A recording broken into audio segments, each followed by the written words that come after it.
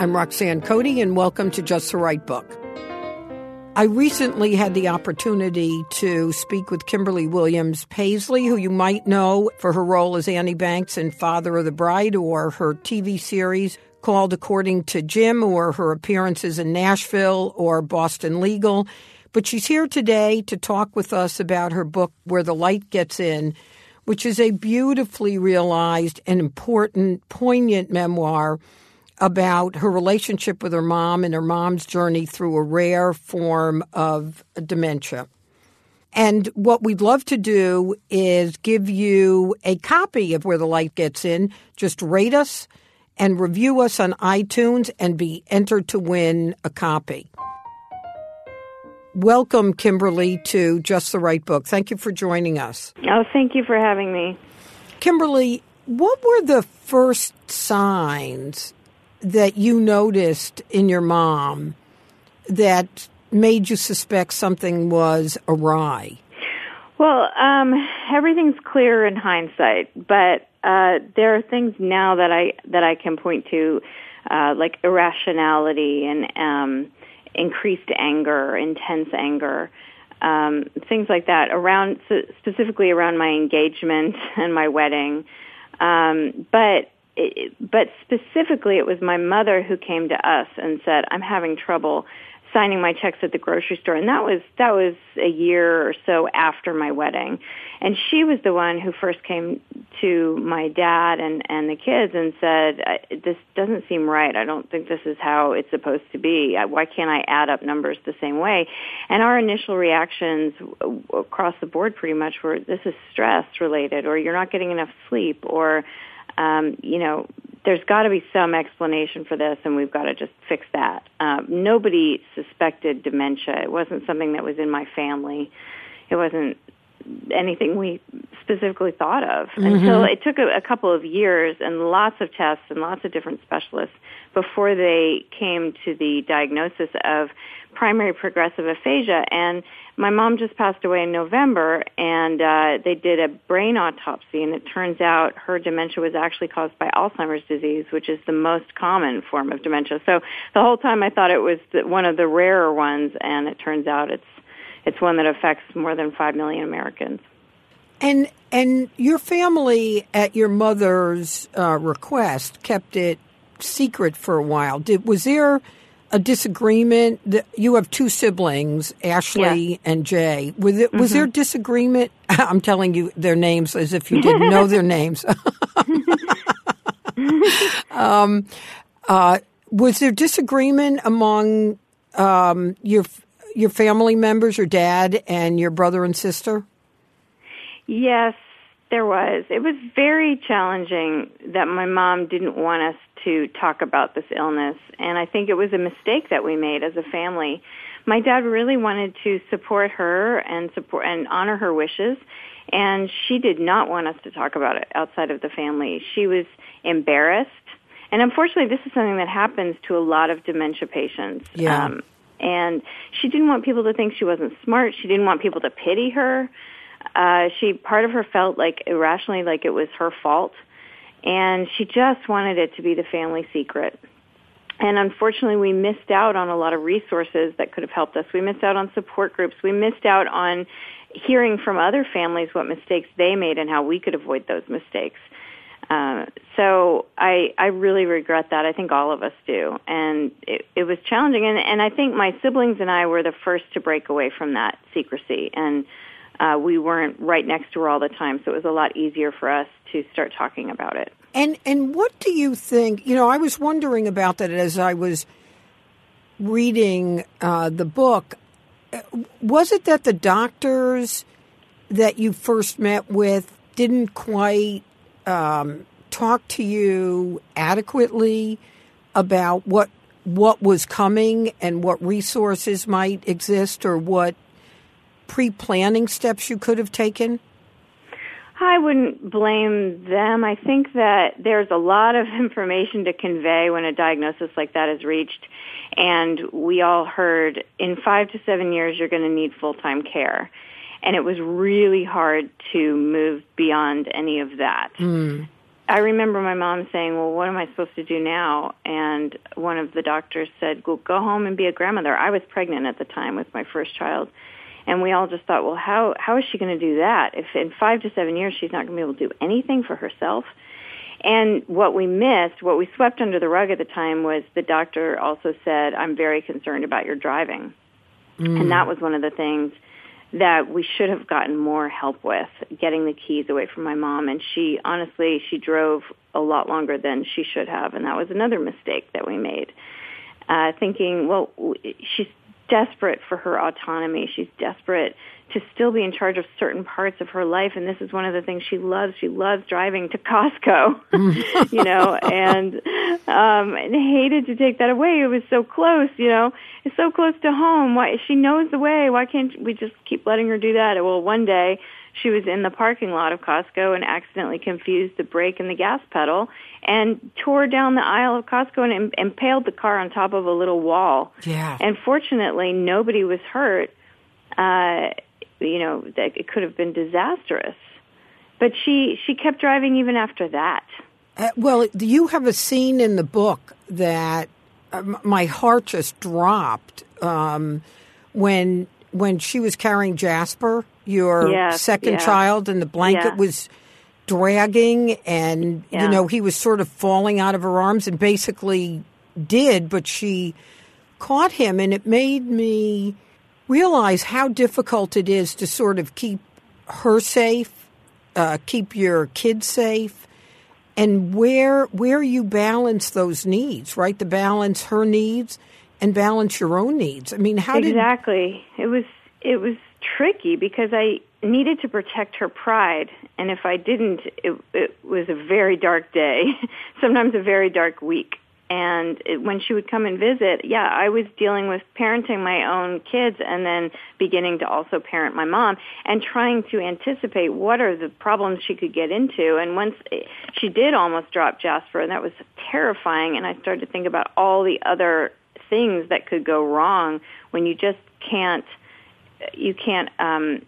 count on someone and to be an adult and to make adult choices. It was like she was a toddler too.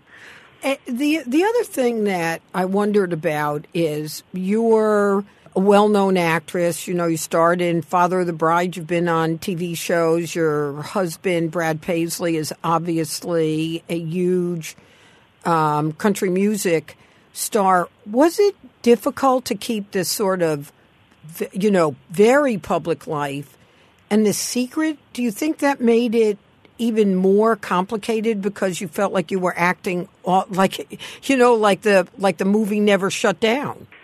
Yeah, I talk in the book about doing an episode of Boston Legal, and coincidentally, I was arguing at the Supreme Court against a drug for Alzheimer's. It was a trial study, and that was the first time I ever spoke to anyone outside my close circle about my mom, and it was to the director, because I was getting very emotional in the scene. And I don't know if you ever saw that show, but William Shatner I loved it. And James Spader, they were fantastic. And so James Spader's arguing for the drug because he wants to help William Shatner's character who has Alzheimer's. And the director came up to me and after a take and said, "Why are you crying when you can tell that you've just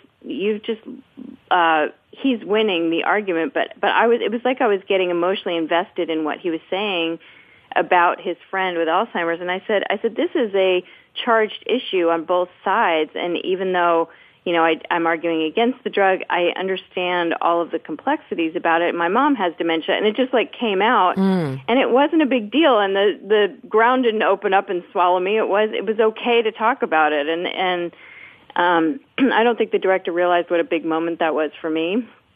But shortly after that, it was harder and harder to hide my mom's illness.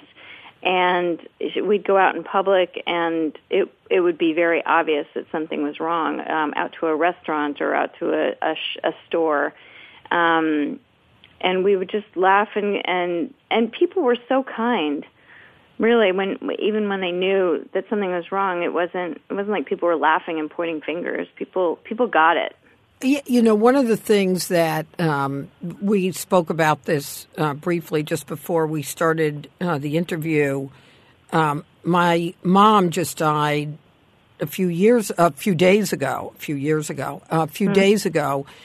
and in reading your book and in thinking about losing my mom, I've been left with two notions this week, and I'm reminded of it reading your book. One is the importance of our taking pleasure where and how it exists. Right. And the other, to your point that you just made, is the extraordinary kindness of so many people that, even notes I got that said as little as, you're in my thoughts and prayers. You're comforted by people touching you in any way, and you're reminded when you go through these difficult circumstances that the village is there to take care of you, however you created that village and whatever it looks like, whether it's geographic or not.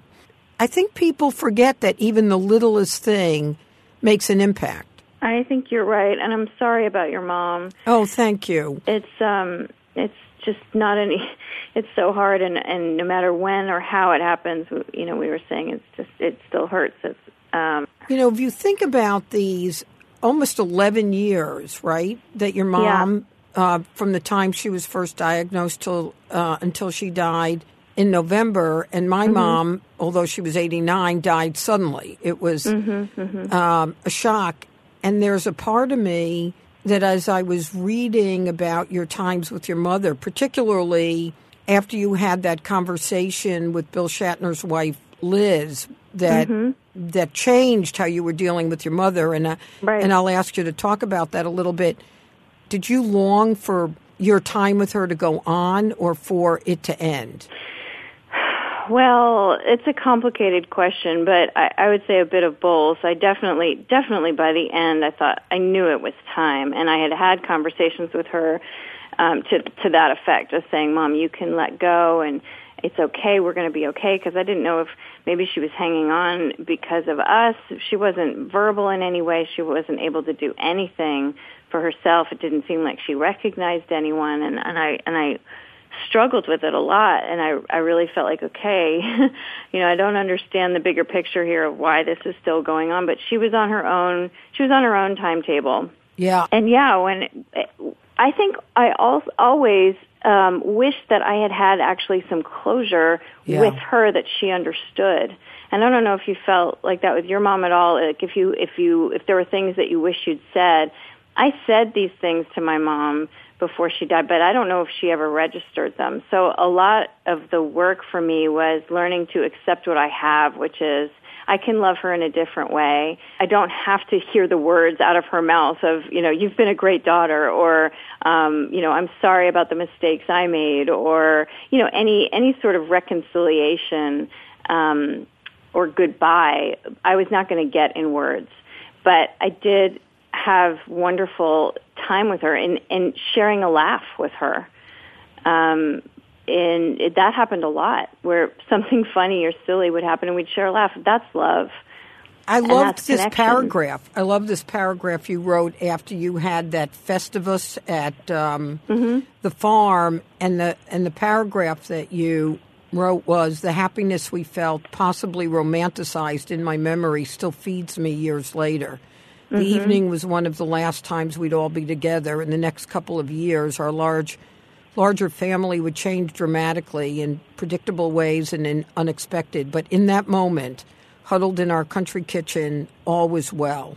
And, I do think I'll mention this a couple of times. I think that the service that you've provided in writing this book, which feels very unvarnished and it feels contemporaneous. It feels as if you were writing each thing as you were experiencing it. And I think for somebody else dealing with this, or somebody who's watching a friend deal with this, you've done a really just brilliant job, Kimberly, of normalizing what many people going through this must think is not normal. No, thank you. Of talking about your guilt or, the instance of your mom and you didn't always have the smoothest relationship, and how do you reconcile that? Right. When, as you say, you can't find closure. Right. What did Liz, I don't know, does Bill Shatner's wife Liz go by Liz Shatner? Yes. Yeah, okay. So there was a time that they came into Nashville for a show that Bill was doing, and the four of you had dinner. Share with us what Liz said to you and how it changed your subsequent visits to your mom. Yeah, so this was right after we put my mom into long-term care, and I had started thinking about her and talking about her even in the past tense, and I couldn't help myself because I felt like my mom wasn't there. She was someone unrecognizable. She'd become incredibly aggressive, and it was too painful to talk about her in the present tense, and there was, it was challenging putting her in a long-term care facility. And so Liz was asking about how things were with my mom, and usually I just say, oh, they're fine, because I don't want to go into all details. Of the nuts and bolts. And she started telling me a story about her dad, who had Alzheimer's, and a week before he died, he got his wife to call Liz and put the two of them on the phone. And Liz said her dad, growing up, had never really said, I love you. It just wasn't something that he ever did. Well, a week before he died, he got on the phone with her and started saying, I love you, I love you, I love you, I love you. It was like the only thing he could say. And he just said it over and over. And she told me this story, and I started weeping and realized I needed to go see my mom right away and find a new kind of connection with her, that there was still the possibility of connection with this person, and it just had to be in a different way. And I talk about, but in the past when I'd visited her, it was so painful because I couldn't look at her without also seeing this ghost of the person she used to be, and that haunted me. Yeah. All the things, and I just kept thinking to myself, Mom, if you could see yourself right now, you would just be devastated, and that hurt me because I felt the pain I was imagining she would feel. But the reality was she wasn't aware of that person that she used to be, and she was actually someone who was living in the moment in a similar way that my kids live in the moment. Yeah. And that was another thing that I thought would be a lot harder, was with my children. I didn't think they'd have a relationship with her, or I thought that they would be devastated the way I was by seeing her the way she was. Well, they weren't. They accepted her for who she was. Just that way.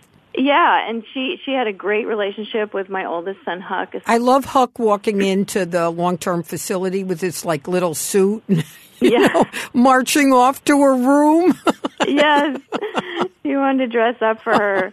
And I think they learned a deeper level of compassion by going to that place and seeing my mom go through all of that up until the end. The other question I want to make sure, or topic that we address, I really struggled as I was reading the book about what your dad was burdened with and his feeling the kind of responsibility and not accepting help from the three of you or from a third-party caregiver. How do you think you help? I mean, A, what was that like for you? And B, how can you help the caregiving parent? Yeah, that's a great question. And that's number one, whenever I go and speak about this, is pay attention to the caregiver. We thought he was okay. He kept reassuring us that he was okay. My dad always wanted to be Superman and take care of my mom, and he wanted to be able to handle it all. And then he kind of got sucked up into the dementia belief, that he needed to keep the secret too, and he didn't want people to know how much he was doing. It was strange. He wasn't thinking rationally, and there came a point when we really feared that we would lose him before we lost her, because it was a very dangerous situation. He did not want to get support. He didn't want to go to a support group because he felt like he would be taking care of everyone in the support group because he was a caregiver. Yeah. And then finally when he did go, he did what he thought. He dutifully took care of everyone in the circle as they shared. And the leader of the of the group came up to him afterwards and singled him out and asked him if he was being treated for depression. And I think it was a real wake-up call for him. He hadn't realized he was depressed, but he was, and he wound up getting help. So the support group was good for him, but not in the way he expected. I think, we could have kept after him a little bit more, made regular visits home and really gotten in there to see what was happening. And we had interventions. We had many interventions just saying, you can't do this all yourself. Let's hire people. Let's get people in. And, sometimes they're stubborn. Yeah. One of the things I wondered about when I was reading this, do you think there is the possibility that the person at the beginning of their Alzheimer's really could get the kind of guidance where they lay out their caregiving plan? Because your mom, as you disclose in the book, early on said she didn't want your dad to take care of her as she declined, but it was vague and not specific, understandably. Right. Is there help given now, or should there be to help the diagnosed person think about what that looks like? I mean, as I've been reading the book, I've been talking to my husband, because in between my mom dying was also my 68th birthday, and I thought, these are conversations that we don't want to have. Should we be having them? When should we be having them? Yes, exactly. I think we should be having them when we're healthy. Yeah. And when we can think clearly. And there are questions, like if you go on the Alzheimer's Association website, there are things that you can ask each other about how you want your care, what you want your care to look like. You can start saving now for long-term care later in case you need it. Dementia is a family disease because it affects the whole family because of the 24/7 caregiving needs. And it's expensive. When family members have to quit their jobs to take care of somebody, that's expensive. So it's worth talking about and asking each other these questions and writing them down. That's the big key.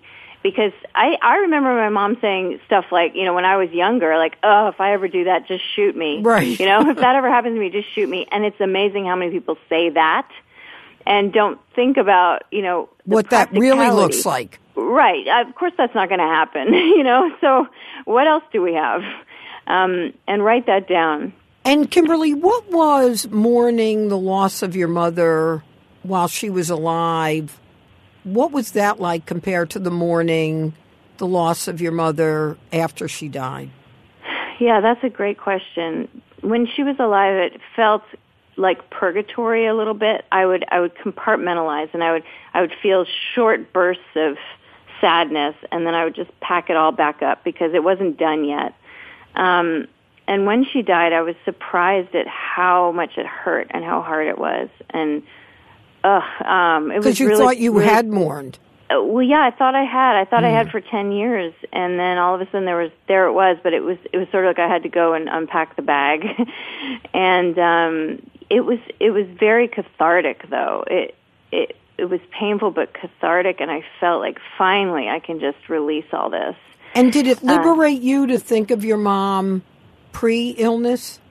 It did, actually. I was surprised by that. I was able to think of her more before she got sick, absolutely. I think that it hurt to think that way when she was sick because she was still around. But once she was gone, I started remembering things. And my sister said the same thing. We started remembering things about her we hadn't thought about in a long time. And you had another set of circumstances, which I think is not uncommon. Your mom was in long-term care. Your father, after a brief bout with prostate cancer, was, coming back to himself and, in fact, started dating. Right. And he's in a relationship now that started when my mom was alive. And how was that? That was challenging for me in the beginning. I think he really wanted my blessing. He wanted the 3 kids' blessings, that it was okay for him to go and find a partner. I mean, he was still married, and And first it was hard for me to give him my blessing. I mean, I did, but it was hard for me to reconcile with it. I felt conflicted. And then I saw how much he needs it. He really is so much happier in a relationship. He's a very giving person who needs to be with a partner. And for so many years, he didn't have a partner. He was just, really being beaten up in various ways. Is he still with Nancy? Yes, he is. So Nancy is an old friend of mine. When I finished the book, I was. Oh, funny. In fact, she and I were very close while she was dealing with her mom's Alzheimer's, and as she was writing In Lieu of Flowers. So for people listening, Nancy Cobb, who Kimberly's dad is with, had two parents going through Alzheimer's, and she's an only child and has an only child. Right. So I was almost shocked when I got to the end of the book and I realized, I got to the page where it said your dad had recommended you reading In Lieu of Flowers, which, by the way, is a book I recommend often to people grieving no matter how they lost their parents. I think it's an absolutely beautiful book, but then I didn't think your dad was going to be dating Nancy. Well, I didn't either. It was a perfect way for him to introduce me to her because I read it and I loved it. And I said, well, yeah, this is great. I love this tone. And, and he said, well, guess what? It is a beautiful book. Yes. And I think that Nancy's, was a uniquely suited person to come into that dynamic of, a man whose wife is in long-term care with dementia. She understood what that looked like and why he was in the situation he was in, looking for a partner, even with a wife, So, Kimberly, your book, before we close this out and I ask you one final question, one is for everybody listening there, not only is this a book important, I think, for all of us to read, whether we're dealing with it or not. It stands on its own as a beautifully written story about a daughter, you, Kimberly, dealing with a family as it is buffeted by the circumstances of your mom's illness.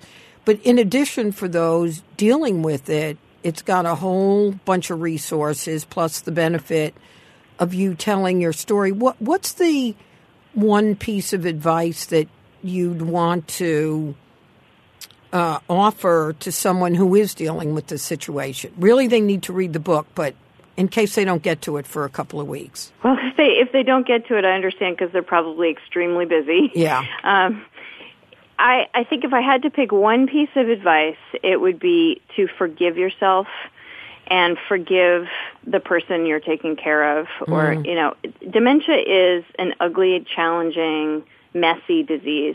And, we're all trying to do the best we can. And if I had read this book 10 years ago that I wrote, maybe I would have avoided some of the mistakes, but I also feel like I probably would have made some of them all over again. Yeah.